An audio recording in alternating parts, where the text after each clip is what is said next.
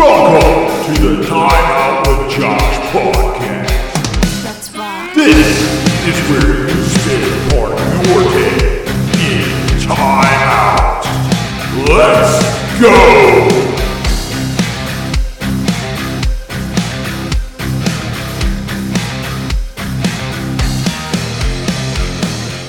Ladies and gentlemen, welcome to the Time Out with Josh podcast.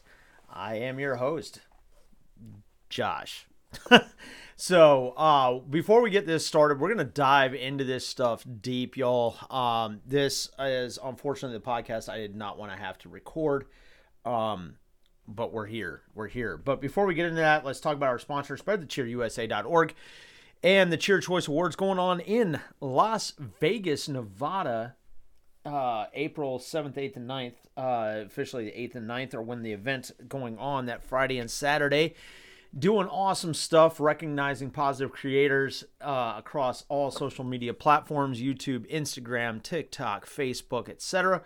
But recognizing those positive creators, make sure you pick up your tickets today at SpreadTheCheerUSA.org. Get your special room pricing through the MGM Grand. That goes on until the 15th. So you got a couple of days left to be able to lock in those room prices. Guys, keep in mind, they wanted me to remind you, there will be absolutely no ticket sales at the door. Ticket sales end a week before the event, and you got to have your tickets to attend. You don't have your ticket, you don't get to attend. There's an awesome pool party going on Friday, all-day pool party. Big, huge meetup, greet everybody, have fun, have a good time. You know, bunches of people are going to be there. Your favorite creators, your favorite friends, your favorite buddies. They'll be there, as well as Saturday at the Cheer Choice Awards. Cocktail party, food, all sorts of awesome stuff going on there. So that's what's going on. Again, SpreadTheCheerUSA.org. Go and donate, volunteer to help this awesome organization, and let's make it a big impact for them. So, ladies and gentlemen, let's talk about Ukraine. Let's talk about Russia and Ukraine. So what I thought would not happen has happened. I underestimated Vladimir Putin, and apparently the people of Russia underestimated him as well, because for the first time in the history of Putin being in office since 1999, there are protests against Putin in Russia right now. So there's a lot of aspects going on. We've got China, we've got the White House, and we've got Trump, and the White House being upset because of Trump's words, which we're going to cover. And again, you guys know I am not a fan of Trump. I'm not a fan of Biden, either one of them at all. But I'm going to explain the breakdown in politics there. And we also have Zelensky, the president of the Ukraine, and a lot of questions we're going to try to answer with this. You know, why has there been no military response from other supporting countries, et cetera, et cetera. So this is what we've got. First of all, the Russians are continuing their offensive. The residents of Kiev have been urged to make Molotov cocktails, defend your country.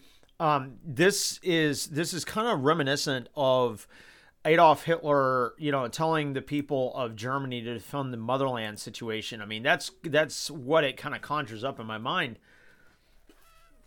And I'm going to tell you guys, yesterday I called my mom and I was talking to her for a couple of minutes about this. I lived in Russia for a little bit, a few years after it opened back up to the West in 1998. And it was very bone-chilling to watch a reporter stand in a very place that I have stood on, a bridge that I have crossed and stood on multiple times, in front of the Kremlin and Red Square and you know, St. Basil Cathedral and all the stuff that I've seen over there. And those pictures of that reporter standing there talking, it chilled me. I'm not going to lie. It chilled me because I've stood there. I've stood there. I've seen the beauty. I've watched the Moscow River flow through that area, and I've seen the beauty of the heart of Moscow and the heart of Russia right there. And guys, it gave me the chills because some 24 years ago I stood there and it really I never would have thought we would be watching reporters stand in Russia talking about Russia going to war. Because let's be real, that's what it is. Obviously, Putin is claiming that they're doing it to remove a genocidal, dictator-ish, maniacal leader. That's kind of what he's saying. Like he wants them out of there. It's just a bad situation. And he's saying, he's bad and all this other stuff. Obviously, Zelensky is saying, hey, look, that's not the way I am. That's not what's going on. He's, Russia's saying he's fled. He's saying, no, I'm still there.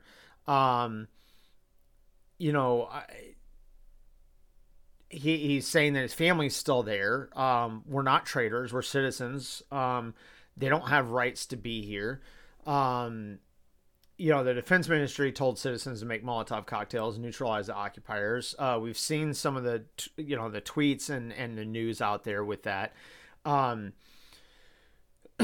So, I mean, it's a very, very interesting situation to literally have been in Russia and had lived there for a period of time, and to look at the situation and go, wow, this is what's going on. And this is coming out of a country that I was in that I would not have thought this would have happened. Now, a lot of people are like, why is Vladimir Putin so much like this? First of all, you've got to understand a couple of things, and this kind of brings in the whole Trump situation, and the White House being mad at Trump because Trump praised the moves that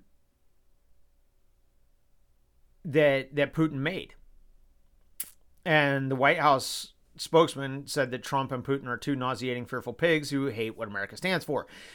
Guys, I don't believe that Trump was sitting there praising Putin in a positive way. I don't believe he was patting him on the back and going, good job, fella.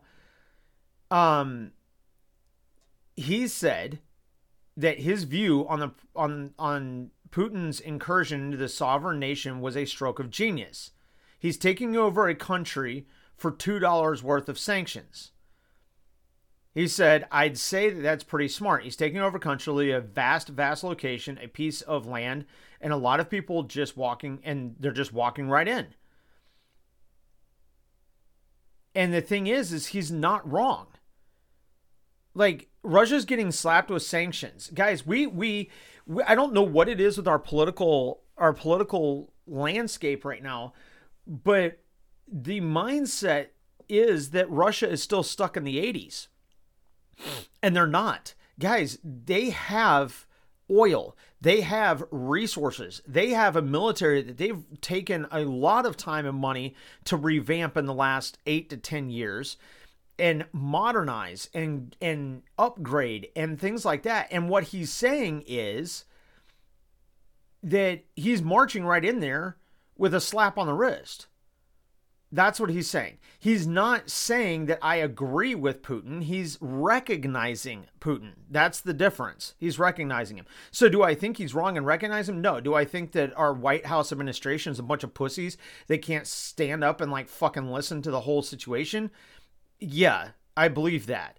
But the thing is like Russia has this ability to overcome these sanctions. These sanctions are not crippling the way they would be to other countries. Russia has an extremely vast area of landscape. Extremely vast area of landscape. They have extremely large resources, ranging from oil to precious metals to gems and things like that, and gold, etc. That they can. We're not dealing with a 1980s Russia, y'all. We're not dealing with a second world country. We're dealing with a very highly operational first world country with a president that has manipulated his Congress and his, I mean, I wouldn't call it a constitution, but has manipulated their laws so that he can stay in power since 1999. And guys, you have to fucking realize Vladimir Putin is ex-KGB.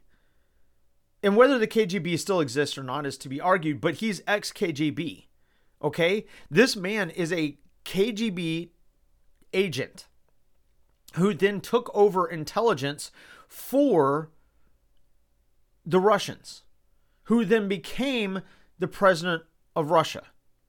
This guy does not have a memory of the Cold War. He lived the Cold War.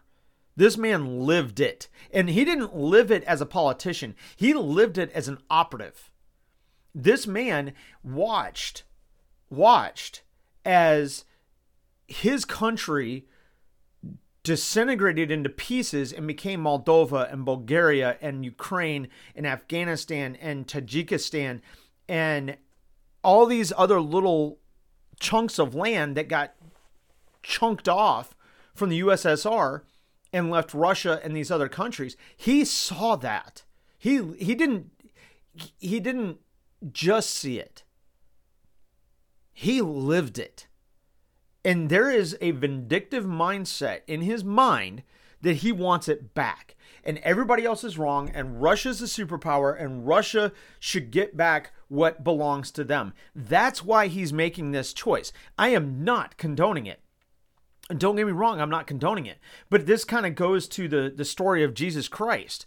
Like, if you sit there and tell me that the Jews were wrong doing what they were doing and they killed an innocent man, I will agree with you, okay? But also at the same token, do I believe that the Jews of the time, the priests and whatnot like that, and the people that want them crucified, Jewish or not, do I believe they did what they thought was right? Yeah, because this man was blaspheming God's name. That's what they felt.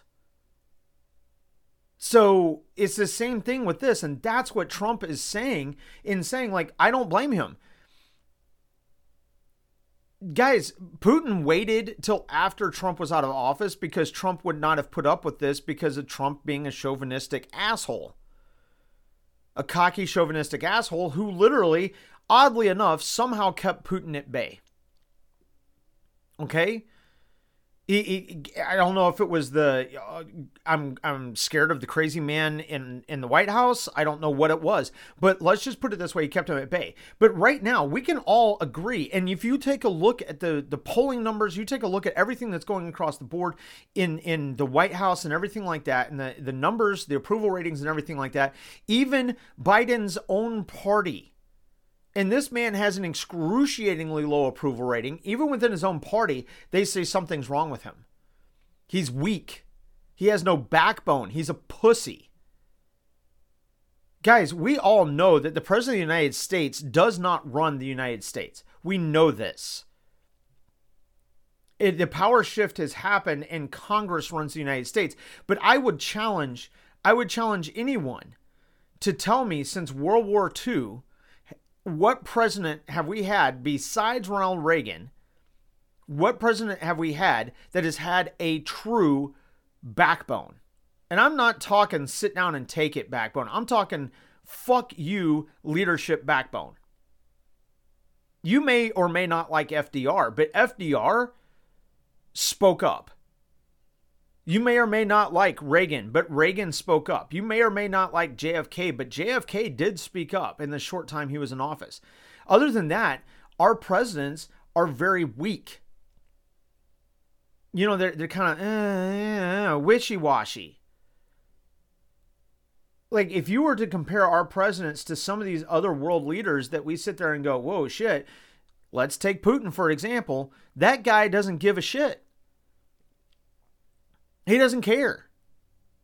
Well, I mean, let's be real, guys, and I will gladly stand corrected on this one, but when was the last time you saw a president of the United States riding shirtless on a horse?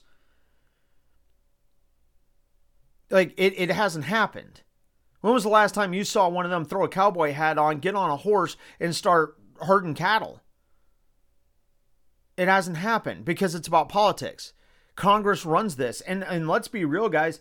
We've gotten to a point now where we've got our president that is propped up in office. This guy has he reminds me of my sister's dolls that had those little stands that made him stand up. That's what we're looking at right now. And the president of Russia, Vladimir Putin, sees that.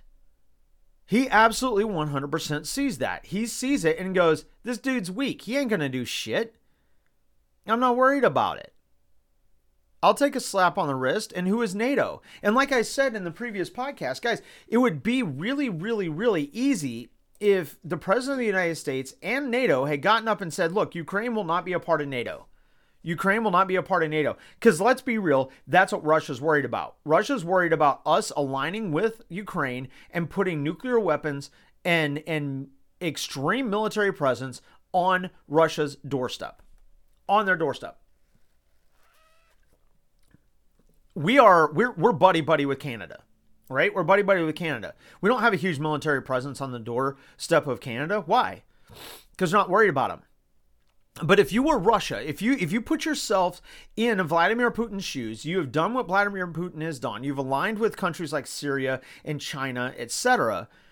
Wouldn't you be worried about the allies, the opposite side of you, whoever that was, putting weapons on your doorstep?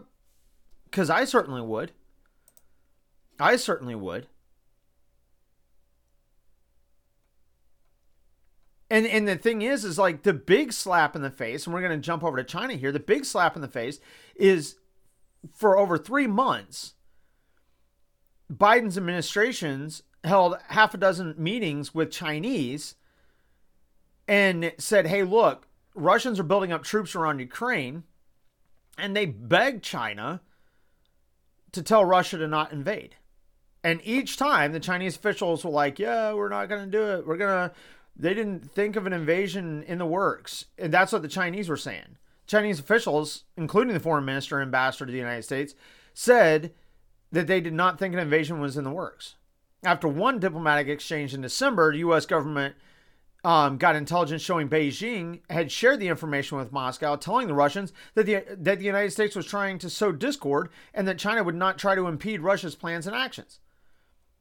At what point did you think that a weak-ass, spineless fucking administration was going to get anything going on with China? The thing is, guys, we are so in debt to China that China doesn't give two shits. China does not fucking care. They don't. It is disconcerting, and it is excruciatingly difficult. Excruciatingly difficult to sit there and look at the bullshit that's going on and say, you know what, I trust the leadership of this country, the President of the United States, to do what's right for this country right now. The bad part about where we stand right now as a country, as U.S. citizens, as people that live in this country, and even as people that live outside of this country, the allies of this country, England, Germany, Israel, France, Italy, etc.,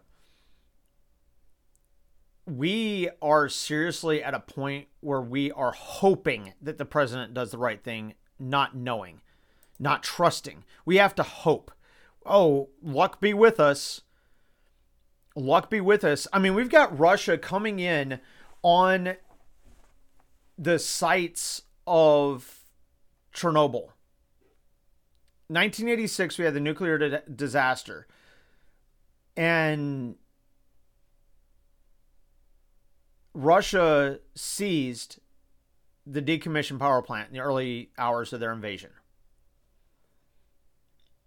And why would they take that?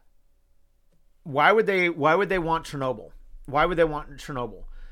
And as just, I mean, we may not know, but it is in a direct path of Kiev, which is the Ukrainian capital. It's because of where it sits. If the Russian forces were to attack Kiev from the north, Chernobyl is right there on the way. And it's almost like, if you look at where it sits on a map, it almost looks like it's in the way. Russian planners need to be able to cross rivers and hazardous crossings and things like that. And if they take that, it gives them a tactical advantage, if you understand it. If they take that, they could take over the whole country. I mean, there's no question about it. They could take over the whole country.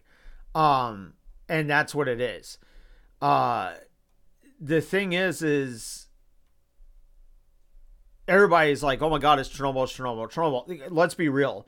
Vladimir Putin has no fucking desire to have a decommissioned plant that you can barely walk through without getting cancer. You can't even walk through. They don't want nuclear material floating around. They know the danger, right? I mean, Russia, in my opinion, I do not believe Russia wants a nuclear war. Personally, I was wrong with the invasion of Ukraine, but I really honestly believe that Russia does not want a nuclear war. The United States does not want a nuclear war. Okay? Nobody wants a nuclear war because we know the kind of damage that could cause to this world. Not just physically, but overall as a whole. Do I believe that Russia will keep the nuclear waste and things like that in check? Yes. Russia has been very good about keeping their shit in check, just like the United States has. But if you look at a map of the Ukraine and Belarus, surrounding areas, Crimea, and Russia, you can tell that that is a tactical advantage to come through Chernobyl. And if you hold that area, take the name Chernobyl out, it is the area itself. If you hold that area, it gives them a tactical advantage. It gives them a tactical advantage to get to Kiev. All right. And right now we're looking at not just a war that's happening in Ukraine. Now we're looking at refugees that are fleeing Ukraine and trying to get to surrounding countries that will protect them, Poland, etc., to keep them safe. And we have troops that have amassed, some 7,000 of the 82nd Airborne, etc., have ramped up in Poland, on an air base in Poland, to protect our interests there. I truly believe to protect our interests there. But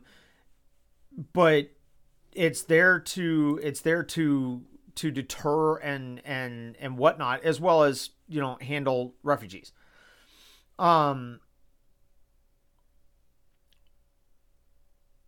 Russia's not joking, guys. Russia has amassed literally the largest concentration of hostile forces since the Cold War. And they've done it right on the border of Ukraine. And NATO inflicting sanctions, and when I say NATO, NATO countries, NATO allied countries have done the same, Australia, United States, Canada, etc. Them doing that is like telling the big bully at school, stop touching me, and then hitting them in the crotch. It's going to hurt for a minute, and then they're going to stand up, and they're going to be fine. Guys, Russia's huge. It's huge. And what it is pushing us to is taking our nuclear weapons stockpile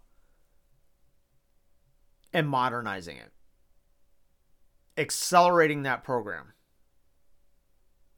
And accelerating spy programs, etc. Russia is a triple threat. Russia created what I said was going to happen. They did a cyber attack in Ukraine. So their intelligence community is feeling very, very confident because Ukraine's cyber attacks were child level. They were elementary level. And then Russia's modernization program, this long-term modernization program,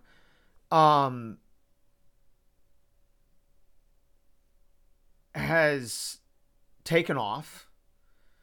U.S. nuclear weapons refurbishing and the chances of nuclear standoff are growing. We're going right back to high threat Cold War shit. Conventional forces, hybrid warfare, and nuclear saber rattling are the big things that Russia's got going for it.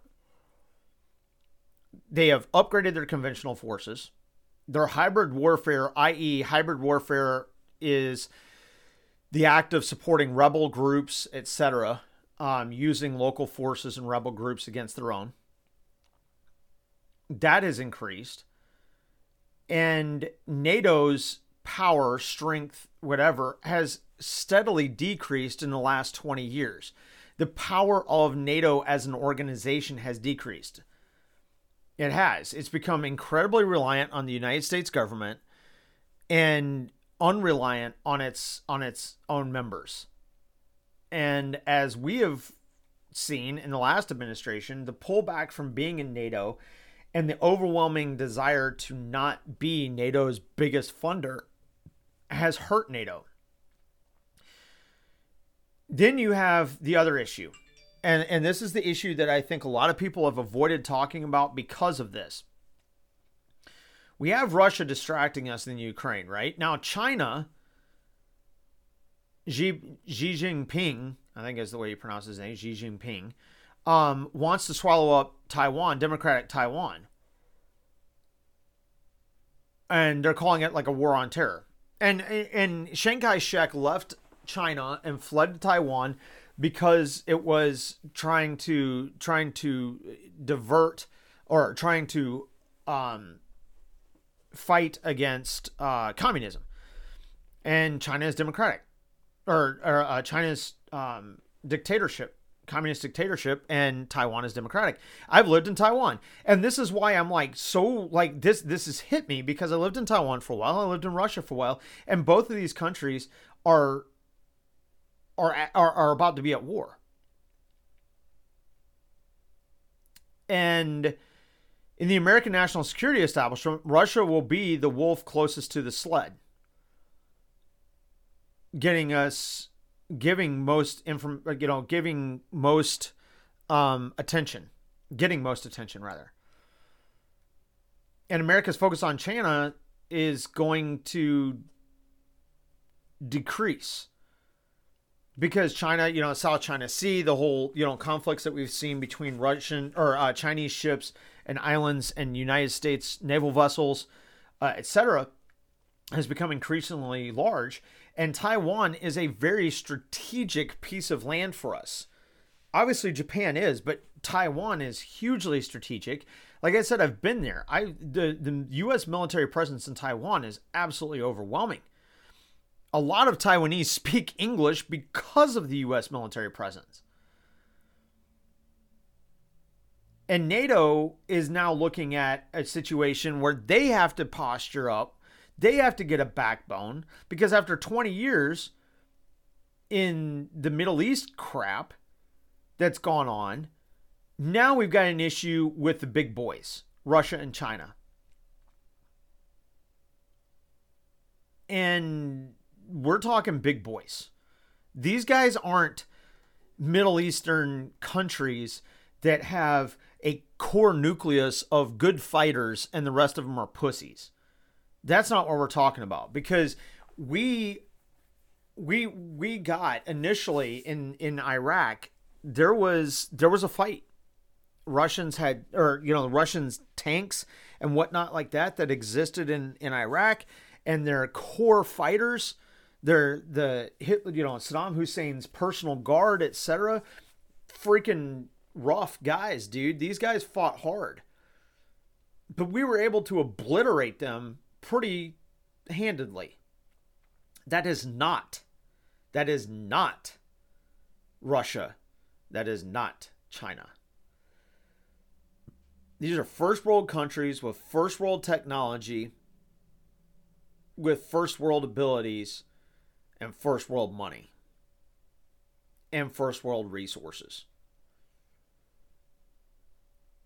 That's what's frightening. This, I am going to predict now, this is the one and the only time that we'll see Biden in office. He will not get reelected. He will not be seen as a president of influence. This here, his exorbitant claims about ending certain things like COVID, this experience with Ukraine, and all of that is going to bury him. This is it. You are not going to see him in office again, because the American people, top to bottom, left to right, within his own party and outside of his party, see him as a weak, spineless coward. That is the way he's seen. And that is the problem that we have right now. We are in desperate need of an administration and a Congress that has a backbone. We're in desperate need of a lack of partisan behavior. We need bipartisan support for the people. And the division that's been created in the last few presidencies and Congresses is absolutely astronomical. People that are in office need to be out. And I mean across the board. I'm talking from Supreme Court to Congress to the president. People need to go. We have reached the precipice as a country. We have reached the precipice. Whether we're on the top of it or not, I'm not sure. But we have reached the precipice of looking weak. We're there. We have relied on other people's money. We've relied on other people's resources. We have shelled out billions and trillions of dollars to other countries when we don't belong doing it. We have gone to war with countries that we don't belong going to war with. And I will applaud, I will actually applaud Biden for not getting involved in Ukraine in the sense of physical military assets. I will applaud him for that. We need to do things to protect Ukraine. We need to do things to help Ukraine. But when I say we, it's not we, the country. We as in we, the people of Europe and the United States. But we are not the world's police. Things need to be done. Things need to be taken care of. Sanctions have to happen and things like that. Not these weak-ass little pussy-ass sanctions. I'm talking like cripple them. But it needs to be done. Yes. But not jumping to send troops into Ukraine and put us into a conflict that is not where we need to be. Especially just pulling the trigger. Oh, we're going to go over there. I will applaud him for. But we have to start looking at ourselves and going, when are we going to stop putting up with this? Like I said in the last podcast, we have had presidents in the last few presidencies that have done way more than Richard Nixon ever did, and Richard Nixon got impeached for. And these guys are getting away with it. It is weakness. It is weakness. And it's sad. And like I said, do I think that there is something going on that, again, behind this with Hunter Biden and Joe Biden with Ukraine and Chinese and all that crap that they've gotten? Yes. And that makes us weak. When you're in bed with the enemy and you're sleeping with the enemy and having the enemy's babies, it makes it very hard for you to fight the enemy. And that's what we've been put into, is a situation where we're sitting here with our heels rocked back and looking at it and watching our allies take it on the chin because we've got people that are in bed with those enemies.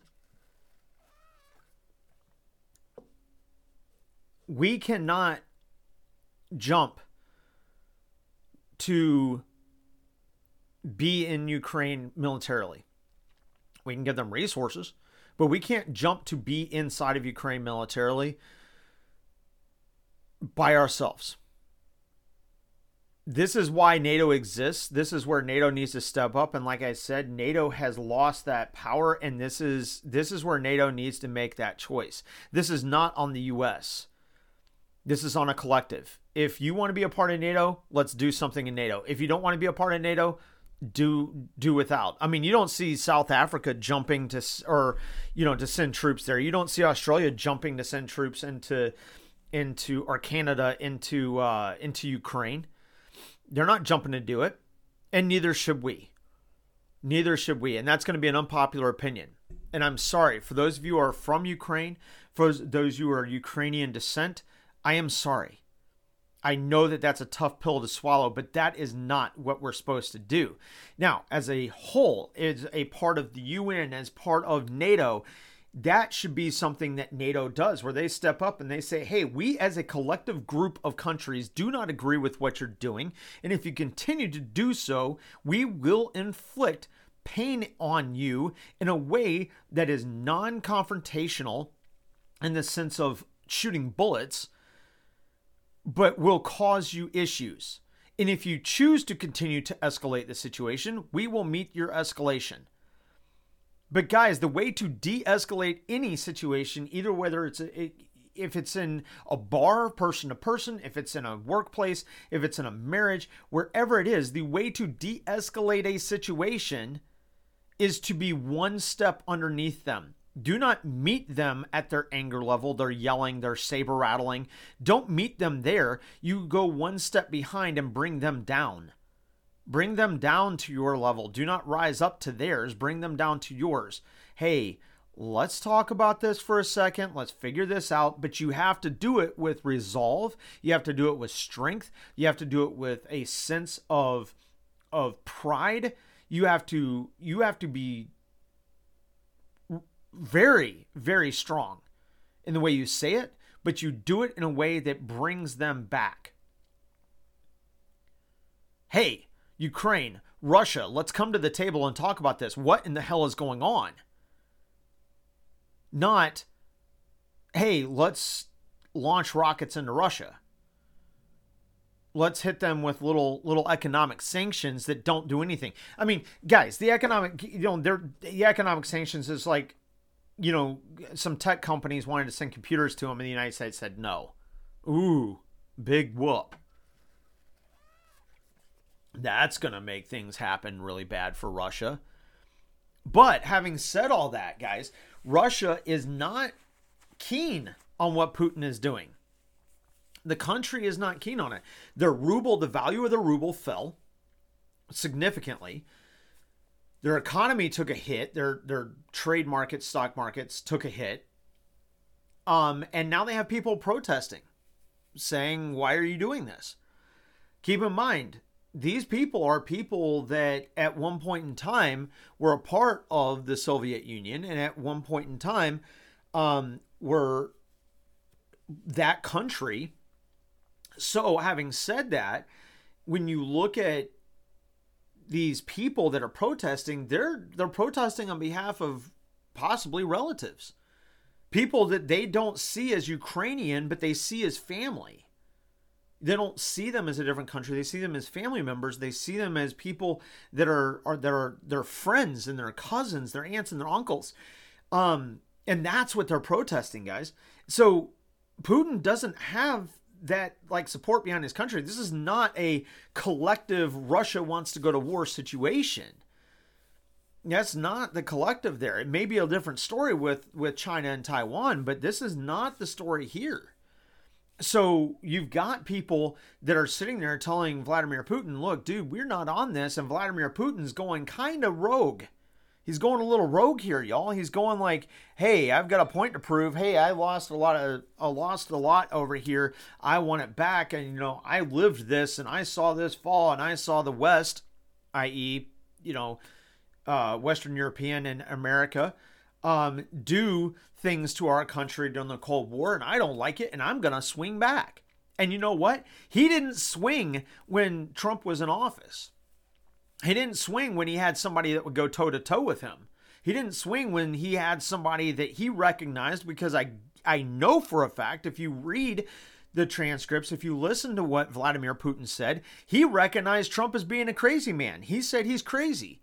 He was like, no, he's powerful, he's crazy. I admire his strength. Those are things that he said about Trump. He has yet to say that about Mr. Mr. Biden. Dementia Biden. He has not said that about him. Why? Because he knows that Biden is a has-been, washed up, totally and completely messed up in the head, lifetime politician who has no experience in doing anything but sitting around on his blessed assurance, using the M word in Congress like it's going out of style. Oh, and we're going to forget about that one. And being a lifetime politician. One of the youngest to ever head up a community. Or not community, a committee. Vladimir Putin, on the other hand, was a foot soldier for the KGB. So he's looking at him and he's going, he's weak. So again, me not saying, yeah, Putin's awesome. Me saying, this is why Putin's thinking this way, like Trump said that. And Trump didn't do it as a, hey, Putin's awesome. Trump did it truly as a, I can see why he did this. He did it now. He did it while somebody was weak in office. And now the chauvinistic side of Trump's like, oh, look at me. If I was in office, this wouldn't have happened. Like, dude, shut up on that part. That's one step too far. You don't know that. We don't know that. We know why he's doing it now, but we don't know that. Don't get yourself butthurt because you lost an election. But guys, like for real, this has gotten just absolutely asinine. This has gotten absolutely asinine. And if we as an American collective can just for 1 minute stop being snowflakes, stop being victims, stop looking for somebody to offend us, and literally look at each other and go, you know what? We need to right this ship. We need to start doing what's good for this country and good for the people, not good for our own interest groups. Not good for our own small little community group of people that does not affect the rest of the country. We need to stop all this crap, and we need to get people in office that are going to stand up, have a backbone, only be there for a certain amount of terms, and do the job well, do it right, and don't get fucking pushed around. Then we're going to be okay. Because right now, the current administration has escalated us right back into Cuban Missile Crisis level Cold War shit. And if you don't believe that, you need to get your fucking head out of your ass. Because the amount of spies that are in the United States, the amount of spies that are in Russia on both sides that are messing with stuff electronically, spying on each other, jacking around with elections, jacking around with banking, jacking around with internet, doing all that kind of shit is absolutely astronomical. And if you don't believe it, again, get your head out of your ass. And now we're on the precipice of this guy is invading a country that knocks on the door of a NATO nation, a UN nation of Poland. These are the two nuclear superpowers in the world that are conflicting with each other. He's invading. We're slapping him with little lightweight sanctions. Nothing that's heavy enough to do anything to that country as a whole. We're slapping him on the wrist. We are at the precipice. We're at the, not the precipice, we're at the edge of going right back to the Cuban Missile Crisis level Cold War status. We are right there, guys. We're right there. Our children could very easily, within the next year, be sitting there practicing how to protect yourself from a bomb if bombing sirens go off. And we know for a fact that that happened in World War II. It happened during the Cold War. And we didn't get bombed during the Cold War. That didn't happen, but the practice of it did. And we are very close to looking at our children doing that. We had our parents, the Gen Xers that did it. the baby boomers and Gen Xers that went through that. We have now the Gen Z millennials that don't even know what the fuck that means. And we're about to have our children that are in their, early teens and down are about to start having to do that because we are looking at the edge of a Cold War again. We're looking at the edge of it. We are standing there looking at the edge. It is within reach. And something needs to be done. And the thing is we all, as human beings, we all are looking at Ukraine, and our hearts are going out to Ukraine and the Ukrainian people that are experiencing something that was unprovoked. They did not go into Russia and pick a fight. And we are the lovers of the underdog by nature. And in this case, these are the biggest underdogs. The biggest underdogs. And we are sitting there looking at them and going, why are you doing this?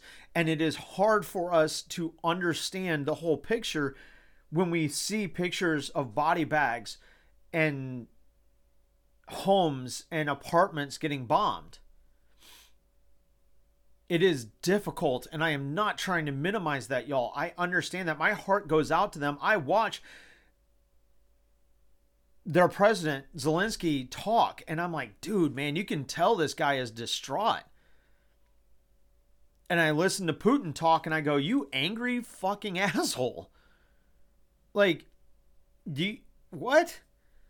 Like, where is this coming from? Like, you are obviously very bold-faced lying. I don't understand this. Why are you picking on Ukraine? Like, what the fuck? Leave them alone. You're the 19-year-old high school reject bully that's still in high school because you can't pass your grades, picking on the fucking third grader that just wants to go to school. Like, why?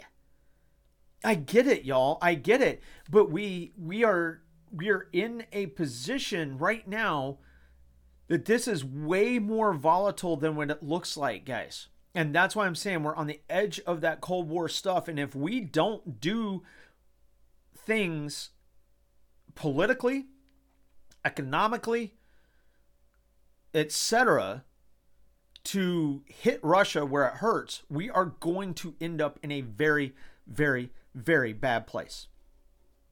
And right now, the administration is attempting to do those things. NATO is attempting to do those things. I personally don't think they've ramped it up enough on the sanctions to do that yet, to equal what they've done. Like, I believe that the sanctions should equal the amount of attacks that the Russians are doing in Ukraine. The Russians are attacking Ukraine, physically attacking them. They haven't amassed troops. We're not trying to deter them. They're there. They're bombing sites. They're having flyovers. I mean, we're talking about the Ghost right now. I don't know if you guys saw this, but there's a Ukrainian pilot that's credited so far with 6 victories, which is, in modern day times, is fucking unreal. That's like Red Baron status. If you don't know who Red Baron is, look it up. But like we're not hitting them hard. We're kind of pussyfooting around them. And it needs to be done. Russia right now is being the bully. The thing is, though, we as a country, NATO in their weakness, has allowed them to be this bully. They've allowed them to get to bully status. They have gone unchecked. So having said that, I want to end this podcast simply this way. And if you're in the Ukraine and you're hearing this podcast, and I know I have some Ukrainian listeners, I have some Russian listeners. If you're in the Ukraine and you hear this podcast, if you are Ukrainian, if you're of Ukrainian descent, if you still have family members in Ukraine, my prayers go out to you. My thoughts go out to you. Us here at Time Out with Josh hate that this is going on for you. We hate that your country is being bombed. We hate that your country is being torn apart. I know that it is sad for you. I know that it hurts. I know that it's hard. Our prayers are with you. Our thoughts are with you. People of Ukraine, our thoughts and our prayers are with you.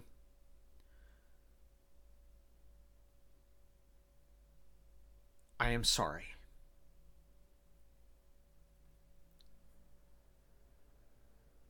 I pray God's speed upon you. I pray for your protection. I pray for your strength. And I pray for your safety. This is rough, but you're going to get through it. And it's not going to be easy, but you will get through it. I appreciate you guys being here today. I know this has been a heavy podcast. This has been different than some of the other podcasts, but this had to be addressed. I hope you guys have a wonderful day. You guys are amazing. You guys are awesome. Make sure you go to our sponsor, spreadthecheerusa.org. Check them out. Donate, volunteer. Meet us at the Cheer Choice Awards. Until next time, ladies and gentlemen, this is Time Out with Josh, signing off.